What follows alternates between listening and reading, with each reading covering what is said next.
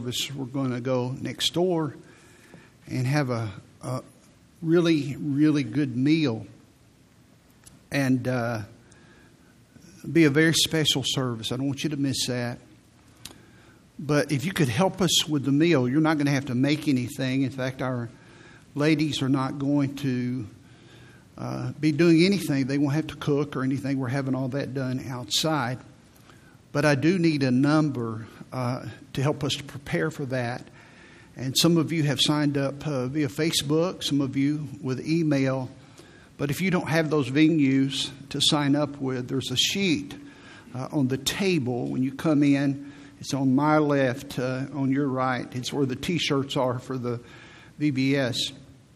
If you could sign up your name and all the people in your party, including yourself, and that will help us to be able to prepare adequately for that.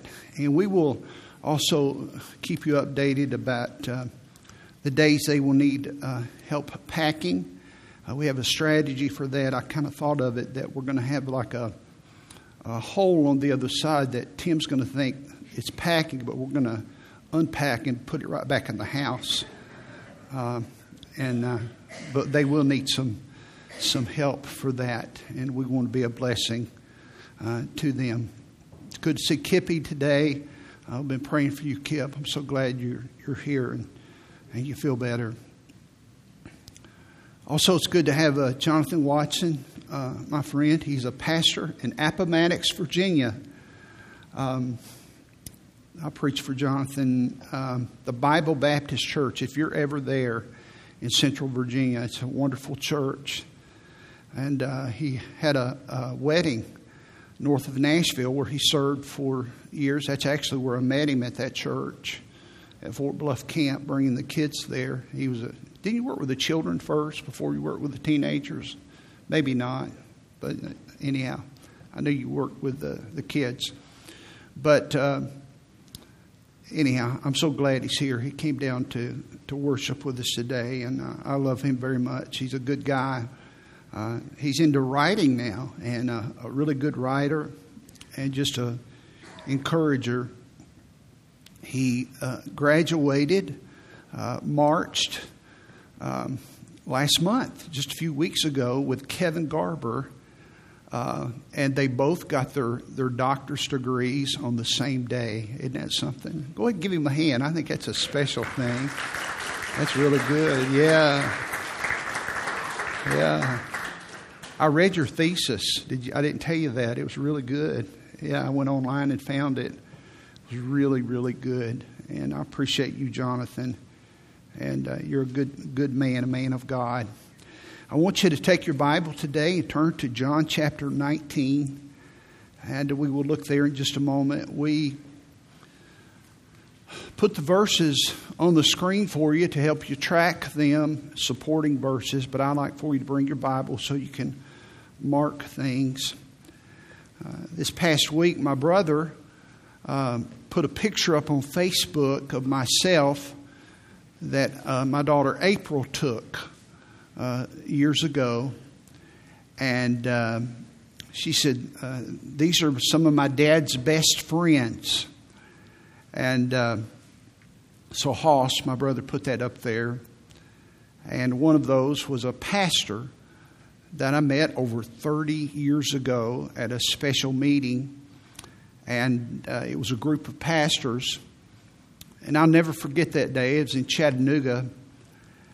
And I laughed and I cried and my heart was smitten with the things that he was saying. And if I could, if you were with me, I could show you where I was sitting that day. And not only did it help me, but I purposed in my heart. I said, if I can, I'd never heard of the guy.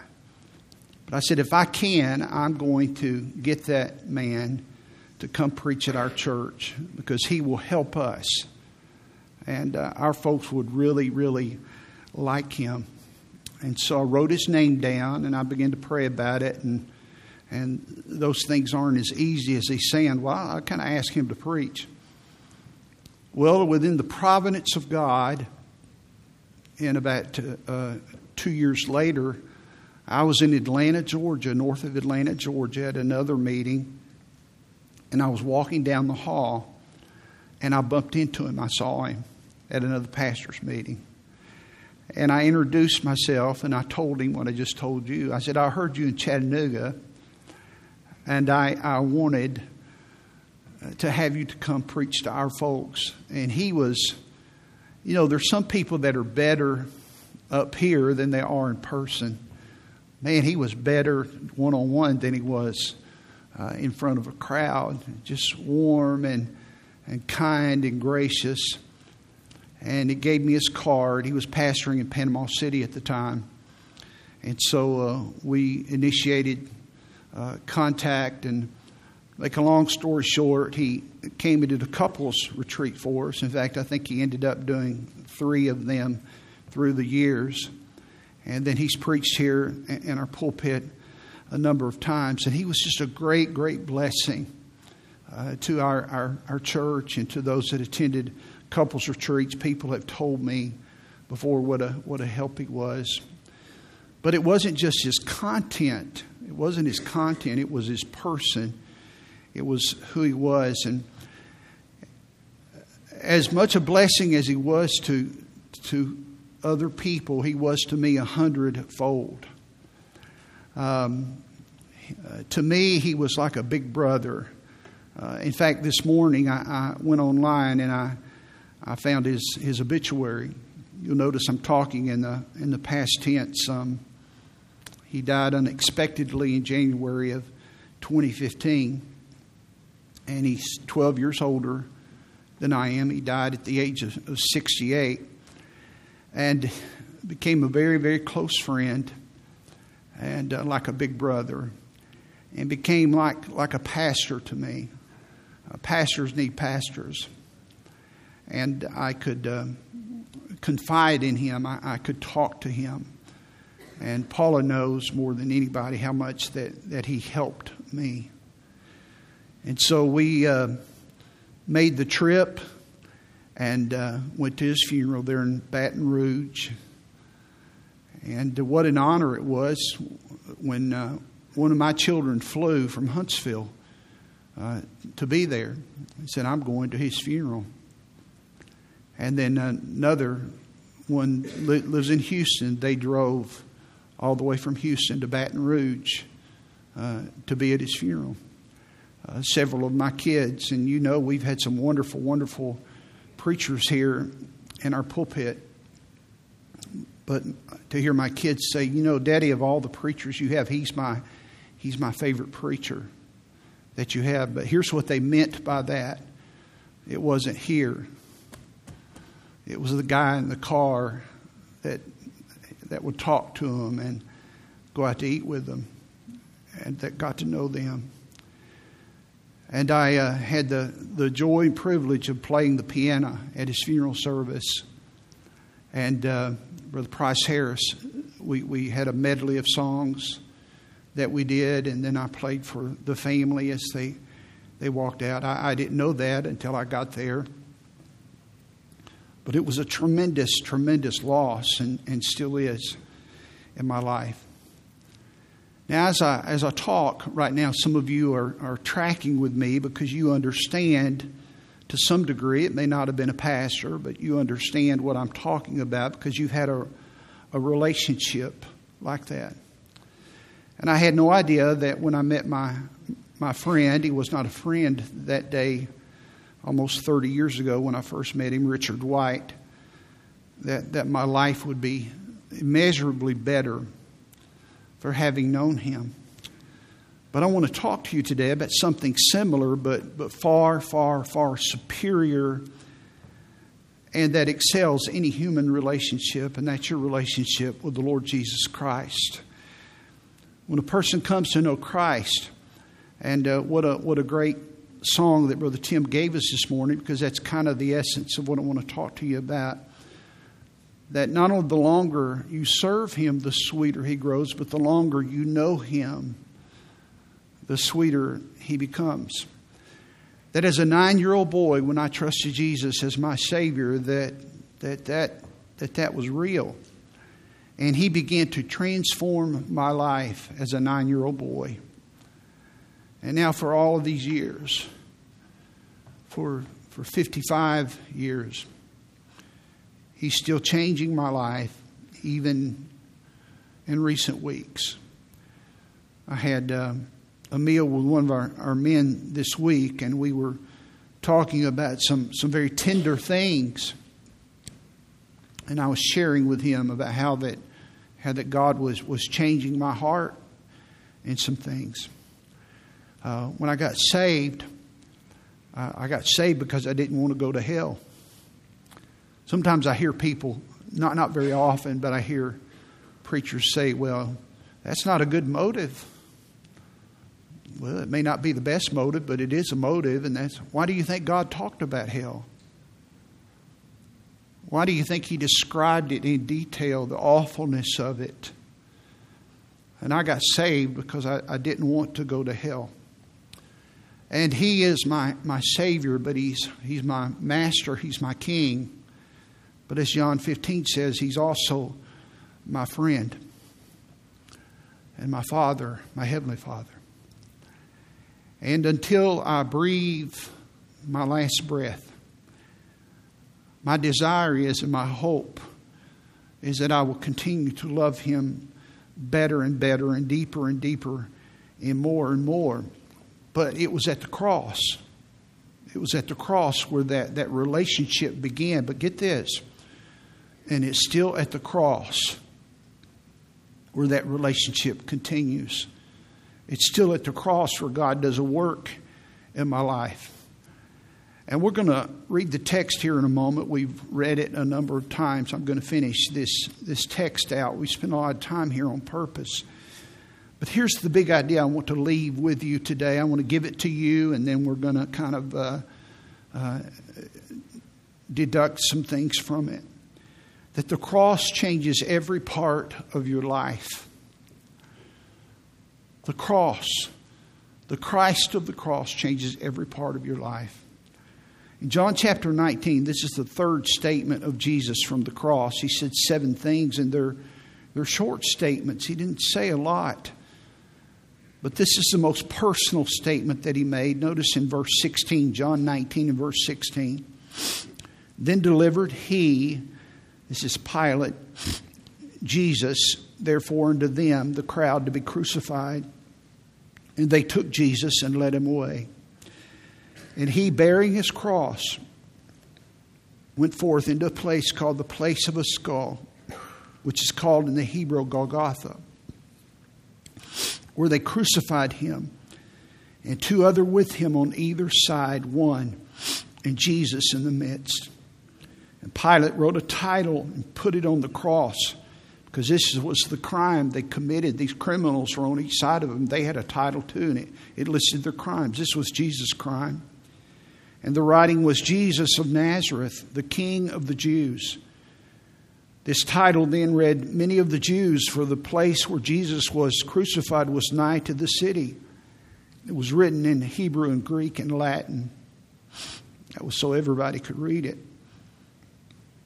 Then said the chief priests of the Jews to Pilate, Write not, the King of the Jews, but that he said, I am King of the Jews. They didn't like that. Pilate answered, What I have written, I have written. Then the soldiers, when they had crucified Jesus, took His garments, plural there, and made 4 parts. So there were 4 soldiers, to every soldier a part, and also His coat, singular. Pay attention to that. I may come back to that if I have time. Now the coat, this was the undercoat that He wore, was without seam, woven from the top throughout. They said, therefore, among themselves, that is the soldiers, let us not rent it or tear it, that is, among the 4 of them, because of its value, but cast lots for it, whose it shall be. So they were going to gamble for it. As the scripture might be fulfilled, which saith, They parted my raiment among them, and for my vesture they did cast lots. These things, therefore, the soldiers did. Now, there stood by the cross. I'll talk to you about this. I just love that line. There stood by the cross of Jesus. And there were 4 people that were nearest, three Marys, 3 ladies named Mary and John, his mother and his mother's sister Mary, the wife of Cleophas, and Mary Magdalene. When Jesus therefore saw, pay attention to that, when Jesus therefore saw his mother. You know, sometimes we read the Bible and say, well, Jesus was on the cross. Jesus saw his mother while he was hanging there. And the disciple standing by, whom he loved. 6 times in the Gospel of John, he uses that designation of himself, John, the disciple whom Jesus loved. He saith unto his mother, Woman, behold thy son. Then saith he to the disciple, that is John, Behold thy mother. And from that hour, that disciple took her unto his own home. Now I want to look at the emphasis, the lessons in these words of this third statement. Woman, behold thy son. To John, behold thy mother. Number 1, Jesus was emphasizing the importance of caring for your family. And I'm not going to reiterate this. I preached a whole message on this. His mother was a widow. Apparently, Joseph had died. The last mention of Joseph, Jesus was 12 years old. And Jesus was assigning the care for his widowed mother to his trusted disciple, John. And the Bible says there, the last line in verse 27, that he took her unto his own home. And he treated her like his own mother. And what I want you to understand is here at the cross, we see redemption. That's the purpose of the cross. And Jesus is suffering physically, and in just a few moments, he is going to suffer spiritually. And he is going to bear our sins as our substitute for our redemption. He's going to pay the price. But in this most holy place, don't miss this, in this most holy place, he's concerned for his family, specifically for his mother. And it elevates, it emphasizes the importance of the family, specifically of caring for your aged parents. I spent a whole message talking about that, about honoring your parents, not just obeying your parents, but about honoring your parents. You can obey your parents and not honor them, but you cannot honor them and not obey them. Now, the second emphasis here, and this is where we want to land on these next 2 principles, as God willing, we can finish this, not just so we can finish the sermon, because we want to get through the truth. You know, it's not how many times you've been through the Bible, it's how many times the Bible's been through. You want to get this. The second emphasis that we get here in these words in John 19, 26 and 27 is Jesus was emphasizing, don't miss this, and I phrase it this way on purpose, the absolute essentiality of relating to God through Christ alone. Now that's a little cluttered. It's a little clunky because I don't like, long sentences like that, but I had to put it that way. The absolute essentiality of relating to God through Christ alone.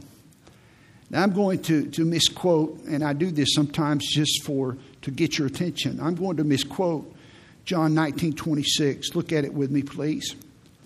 John chapter 19 and verse 26. When Jesus therefore saw his mother, and the disciple standing by whom he loved, he saith unto his mother, Mother, behold thy son.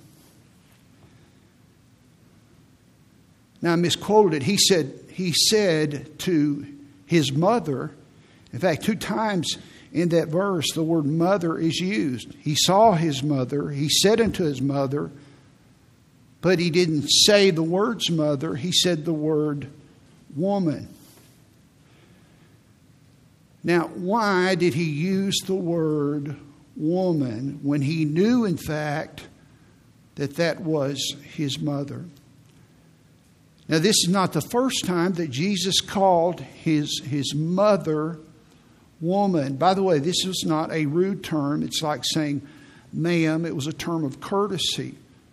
But it was very obvious that he was disconnecting with her as his mother. When Jesus first began his ministry at the wedding in Cana of Galilee in John chapter 2, in verse 4, his mother had come to him and said, "Hey, they're out of wine. We need some help." And in John chapter 2 and verse 4, Jesus saith unto her, "Woman." So 3 years earlier, he didn't say mother. He's in ministry mode. He's beginning his ministry. He says, "Woman, what have I to do with thee?" And here again, he says, "Mine hour is not yet come." Now, if you'll notice in John chapter 19 and verse 27, the last line, "And from that hour, that disciple took her unto his own home." The word hour is often used in Jesus' ministry to denote a milestone. Jesus called her woman because he's communicating a change of relationship. Now, you cannot deny the tenderness and the love and the affection as he's hanging there at the cross. And he sees these people are near the cross. Other people are there from a distance. There's other disciples. There's other women. The Bible lists some of their names. But standing near the cross are these three Marys and John. And he sees his mother. Some writers believe in John here when it says that the soldiers began to gamble for his garments. And they came to the coat, which was the tunic. That was the undergarment. I don't think, this is kind of being personal, they don't think the kind of undergarment you wear was different. It was more like a coat.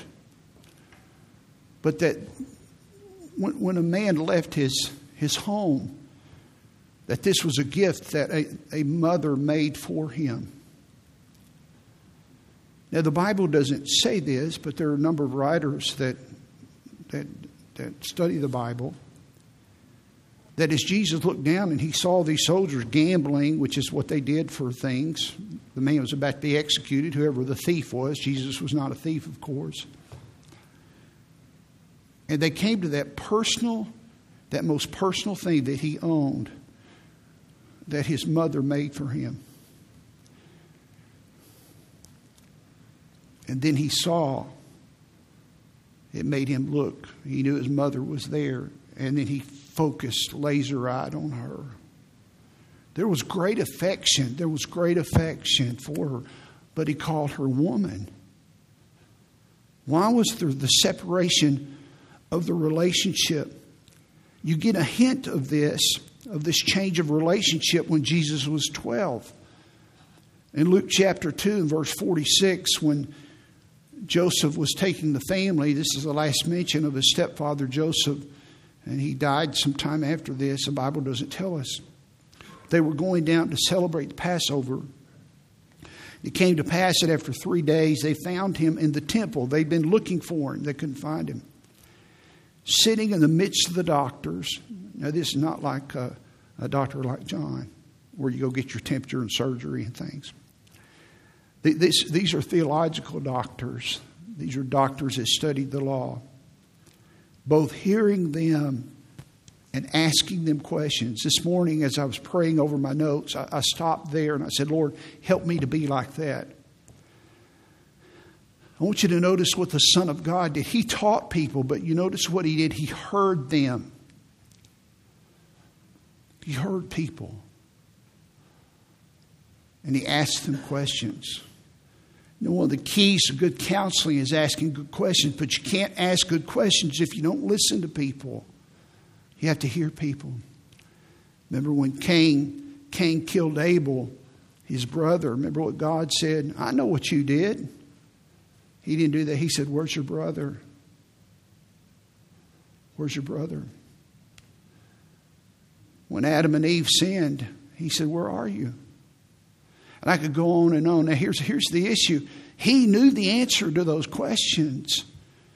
Someone said an accusation hardens the will, but a question stirs the conscience. But you must hear people. And you cannot hear people if you're not quiet. Did you know that the words listen and the word silent have the same letters in them?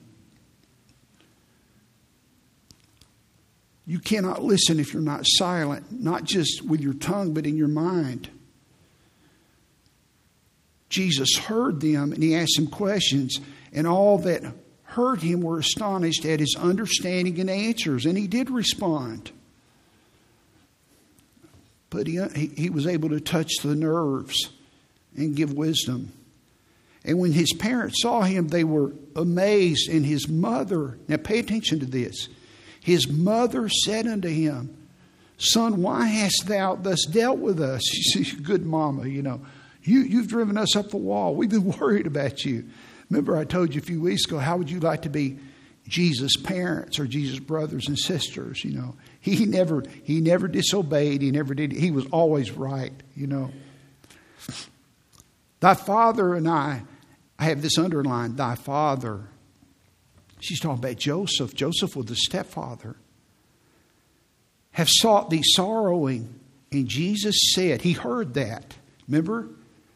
Silent and listen. He heard that. Mary said, your father and I have sought thee. And Jesus said to them, how is it that ye sought me? Wist or know ye not that I must be about my capital F, my Father's business? And Jesus communicates it, and he just, by the way, he asked a question. Don't you know that I must be about my Father's business? And they understood not the saying which he spoke unto them. He's creating this separation because he's not just a son of man, he's a son of God. And he went down with them and came to Nazareth and was subject to them. Now, I have this underlined. Watch this.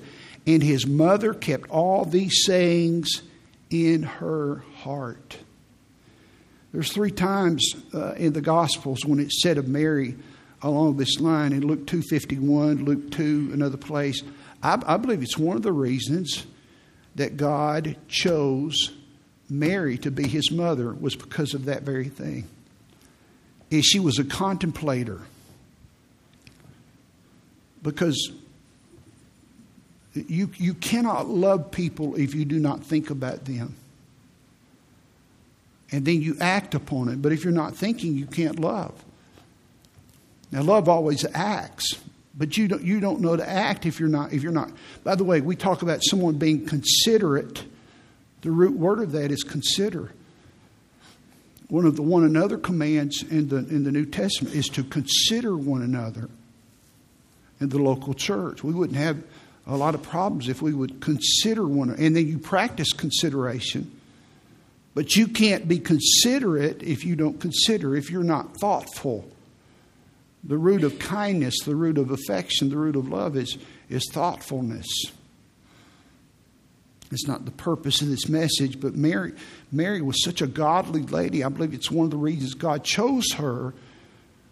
But she didn't get all this, but she began to ponder it. She began to consider these things. Mary was a godly woman. She was a special person. But get this, stay with me. Many religions, or especially one specific religion, has elevated Mary to be equal with Christ, and worships Mary as being equal with Christ. And I believe that God, who's obviously prescient and omniscient, he knew this. And that's one of the reasons he was so clear that Christ, who's God the Son, said woman. Not just once, but more than that. He wanted this very clear, that while we are to honor Mary, that we are to respect her, we are not to worship her. Now, when the angel came into Mary in Luke 1:28 to tell her that she was going to give birth to the Christ child. Luke 1:28, the angel came in unto her and said, Hail, thou art highly favored, you're graced of God. It doesn't mean that she was better than anybody else. By the way, she walked with God. I'm not demeaning of her. And the Lord is with thee. Now, watch this. Blessed art thou among women. Not above women. Among women. You have a special blessing. But it's not above women. And then her response to this, she wrote a song. It was a poetic song. And in Luke chapter 1 in verses 46 and 47, this is part of that song. And Mary said, My soul doth magnify the Lord, and my spirit hath rejoiced in God my Savior. In God my Savior. In other words, Mary had to be saved just like I had to be saved. Her son was going to be her Savior. And she knew that. She knew she needed to be redeemed. She had proclivities towards sin. Now, I'm not going to do a deep dive on this because some of you know this, but I'm just going to do very surface in about 60 seconds with this. But some of you don't know these things. There are those that teach that as Jesus was conceived of the Holy Spirit and born without sin, that Mary was also conceived and born without sin.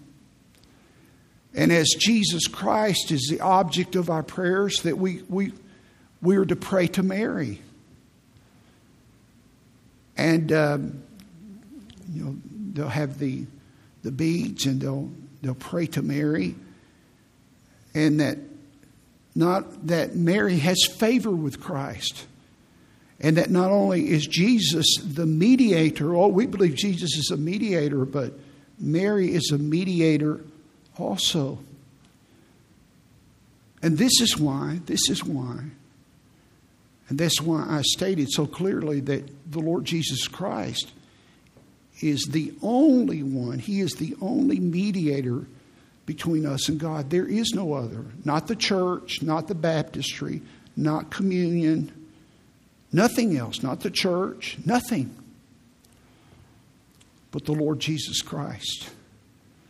1 Timothy chapter 2, verses 5 and 6, there is one God and one mediator between God and men, the man Christ Jesus. One.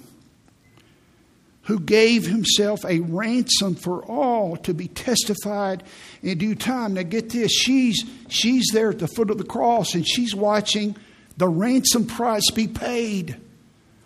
Mary knew all of this. She had no problems with this. She understood her place as a sinner. But the enemy is religious, and he takes religion and has people place their confidence in religion. Salvation is when God reaches down to man by His grace. Religion is when man reaches up to God and offers their works. John chapter 14 and verse 6, Jesus said, listen, I am the way, the truth, and the life. I'm a way for the lost, the truth for the deceived, and I'm the life for the dead. No man, no person, no woman, no man cometh unto the Father but by me. Exclusively. And listen carefully. The one message that the world hates about true Christianity is what I just said. They cannot stand the exclusivity of it. Here's what they do. They will call you a bigot. They say that's bigotry. No, that's Bible. This is the Word of God. This is biblical. This is why, if there could have been another way, Jesus would not have had to die. So when Mary came to the cross, she came in a very unusual way. She came as the mother of Jesus, but she did not come as a co-redeemer. She came as a sinner there that had already been saved. That's the second emphasis, the second lesson.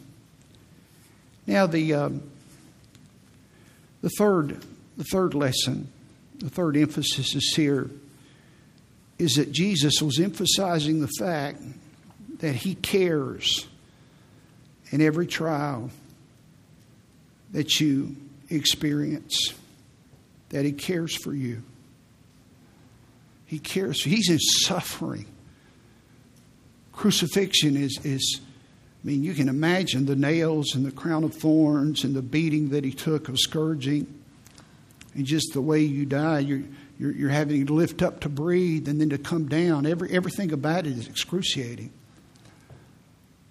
But when He said, Father, forgive them, His concern is for everyone.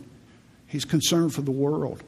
And the second one, as He looks to the thief, when He says, remember me when you come into your kingdom. And He says, you will be with me. And now He's concerned for the individual. And now He's concerned for his family. The first three statements on the cross, He's just concerned about others. And while Jesus is paying the price for our sin, in John 19:26, He saw His mother. He was considerate. Paula and I were talking just in the last 2 or 3 days, and we talk about this more. But as suffering makes you selfish. And it does. I appreciated Paul Tripp's book on suffering. It really was very helpful to me in my own trial.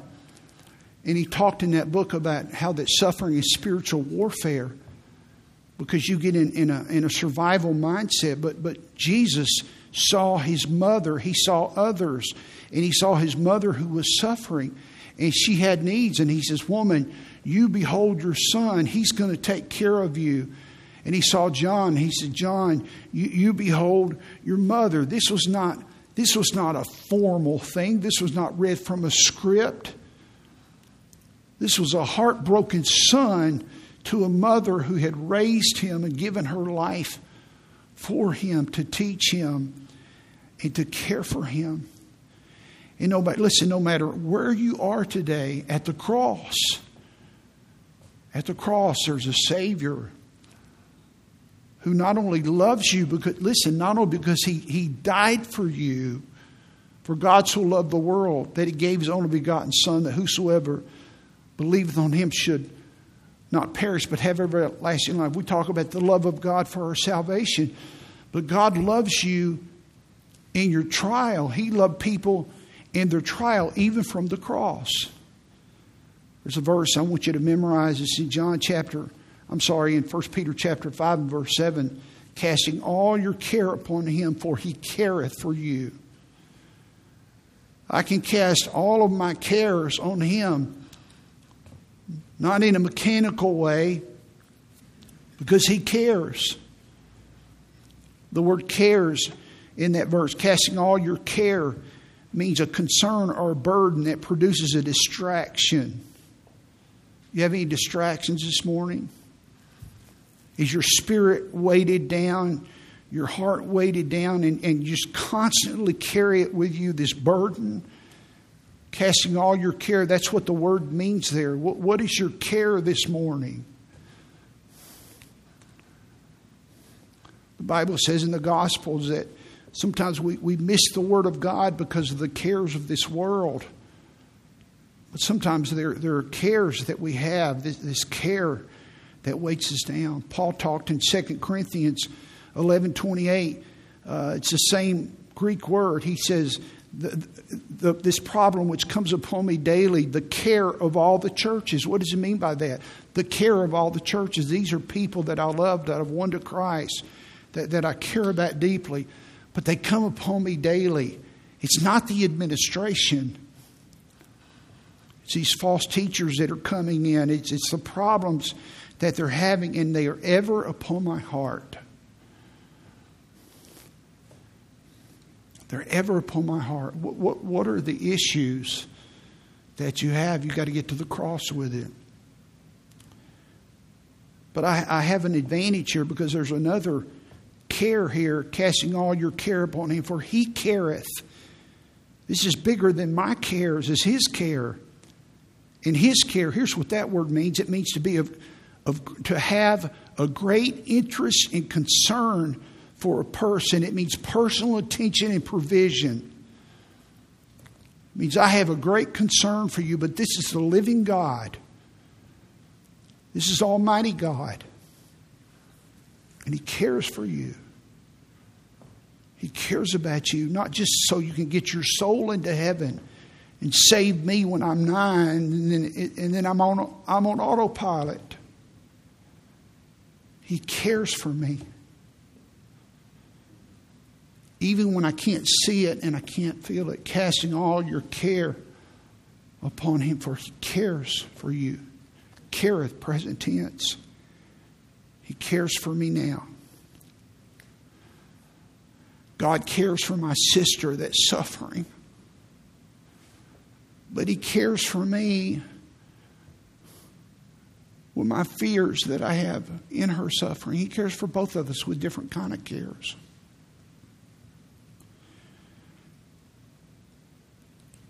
I can bring all of my cares to God because He cares for me. And here's what you do, the word casting. Casting all your cares. It means to throw. It means to relinquish a responsibility of caring. Carrying, C-A-R-R-Y-I-N-G. Of carrying a backpack or a heavy load. You know, some of you come down to the altar and you say, God, I'm tired of this. And you get back and you carry it back with you. Casting all, no, you cast it off. But you don't just throw it anywhere, casting all your cares. The Bible says upon Him. And you do it at the cross. You do it at the cross. The Bible says in Luke chapter 19, when the week before Jesus died, that they were getting an animal for Him to ride in Jerusalem, and they cast their garments upon the colt. It's the same word, cast. They threw those garments on. It's what you do with your cares. You cast them on Him. Someone said worry is assuming God's responsibility. Just cast them on Him. Casting all your care upon Him because He cares for me. And so I'm going to take this load, this brokenness, this heaviness, this fear, this anxiety. The psalmist said in Psalm 55:22, cast thy burden upon the Lord. Not on the church, not your friend, not that friends can't help, not upon the counselor, and He shall sustain thee. The word cast again, to throw down, to hurl upon the Lord. The word sustain means to keep, to maintain, to bear up. God will do this. He will sustain. He will keep me. He will make provision. This is what the word means. He will nourish me. It means to care in the midst of adversity. Not just to care because He loves me, but it means He will provide for me. He will take care of me. He will give me a fresh provision of mercy and grace every single day of my life to get through this trial. The song says, is there a heart o'er bound by sorrow? Is there a life weighed down by care? Come to the cross, each burden bearing. All your anxiety, leave it there. All your anxiety, all your care, bring to the mercy seat. Leave it there. Never a burden He cannot bear. Never a friend like Jesus. And I really like this song. Boy, it's so simple, but boy, it's good. This is maybe, I got this from my dad. I just like simple things. If the world from you withhold of its silver and its gold, and you have to get along with meager fare, just remember in His word, how He feeds the little bird. Take your burden to the Lord. Leave it there.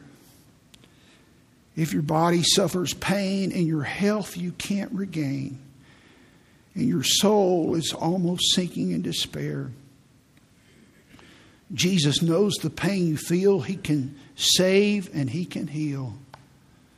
Take your burden to the Lord and leave it there. When your youthful days are gone and old age is stealing on, and your body bends beneath the weight of care, He will never leave you then. He'll go with you to the end. Take your burden to the Lord and leave it there. This morning, what do you need to cast to the Lord today? What are you fretting about? What keeps you up at night? What are you anxious about? What are you trying to figure out? What is disturbing your inner spirit? It's always there just eating away. Someone said that burnout does not come by outward pressure, but by inward tension. And it's just always there. Just bring it to the Lord. Casting all your care upon Him, for He careth for you. That this is what, listen, He initiated this at the cross. Mary was just standing there. John was standing there with a broken heart. He was the initiator. He said, I'm going to help you with your problem. He can bear it. The purpose of the cross was not just to redeem you from the penalty of your sins, but from the power of your sins. And part of that is anxiety. There's a prerequisite to your having the peace of God. It is a gift. Every person here that's a believer, and if you're lost, you can have the peace of God, but you have to have peace with God first. But if you're a Christian, you can have the peace of God, but there's a prerequisite. And here it is. In Philippians chapter 4 and verse 7, the Bible says, "And the peace of God, which passeth all understanding, shall keep your hearts and minds through Christ Jesus." Here's a prerequisite. You got to stop trying to figure stuff out. And some of you have a personality that makes that tough. The peace of God passes all understanding. The more you try to figure it out, the worse it gets. Well, what's the doctor going to say? Well, what if this doesn't work out? What if I don't know? I've tried all of these things. Stop it. Stop it. Casting all your care upon Him, for He careth for you. And the peace of God passes all understanding. The word understanding there means your intellect, your comprehension. It talks about your mind. You don't get peace up here because something else is going to come up. God's not against planning, but it passes understanding.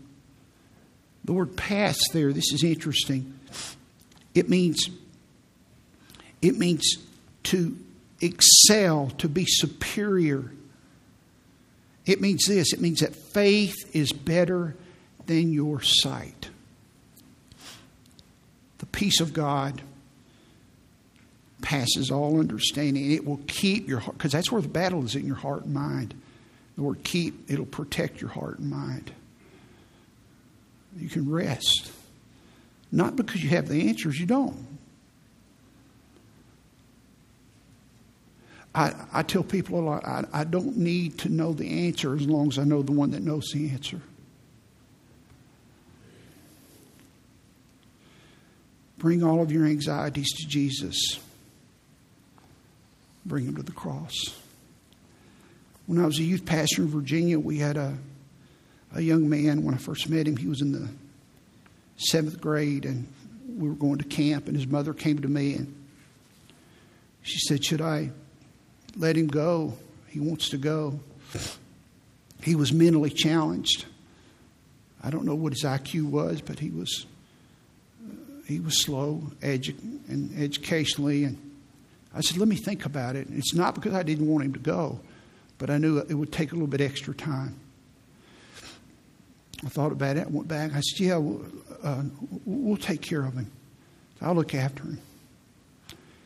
And that guy became just one of my favorite kids I've ever had in youth ministry. We went to that little college there in Virginia. I think it was in 1982. And on Tuesday morning, the camp pastor preached a message from Philippians chapter 4, verses 6 and 7 on worry. Now, if you've been involved in youth ministry, when you go to camp, they don't preach on worry. Teenagers don't need messages on worry. Now, theologically, they do. They kind of need a kick in the pants. They need messages on rebelling against their parents and respecting authority and daily time alone with the Lord. And the camp pastor was a good friend of mine. It was a great message.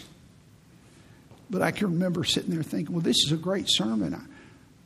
I guess I know God told him to do it.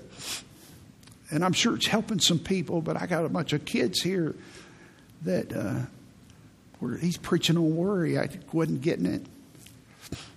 And my buddy that came with us, who was a little bit slow, every single service back home, he went forward to pray. Every single service. If I had time, I'd kneel down with him. I'd say, what are you praying about?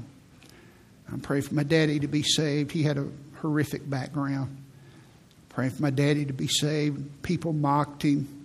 You know, he was awkward the way he walked and things. Sometimes he would just go forward to pray. And I thought, well, I'm going to help him. So I'd say, now listen, when we come forward, I want you to pray about something specific. I never told him not to come. So I want you to pray about something specific.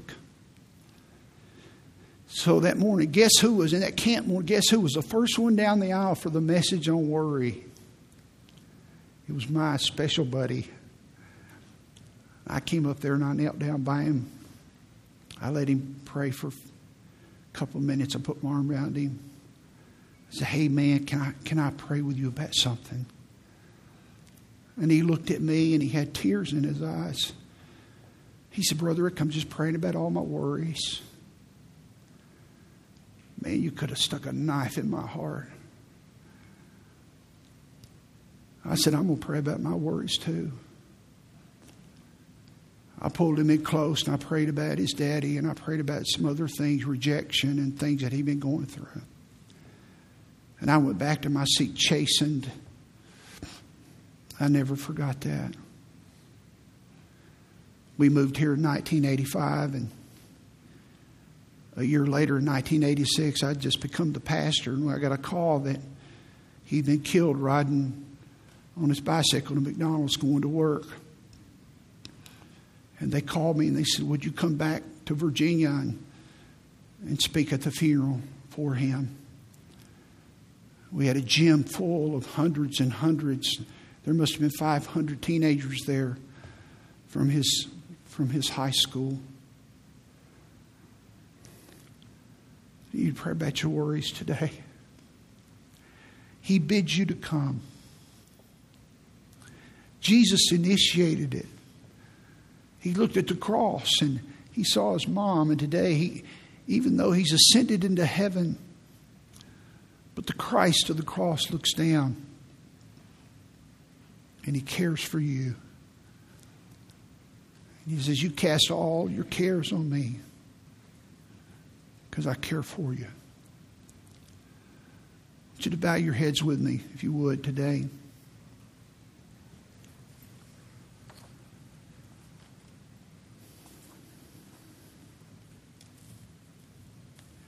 I wonder if there's someone here today that's never trusted Christ as your Savior. You walked in here lost. You're away from God. You've never trusted Jesus as your Savior. He wants to save you. He wants to take you to heaven. He wants to give you a new life.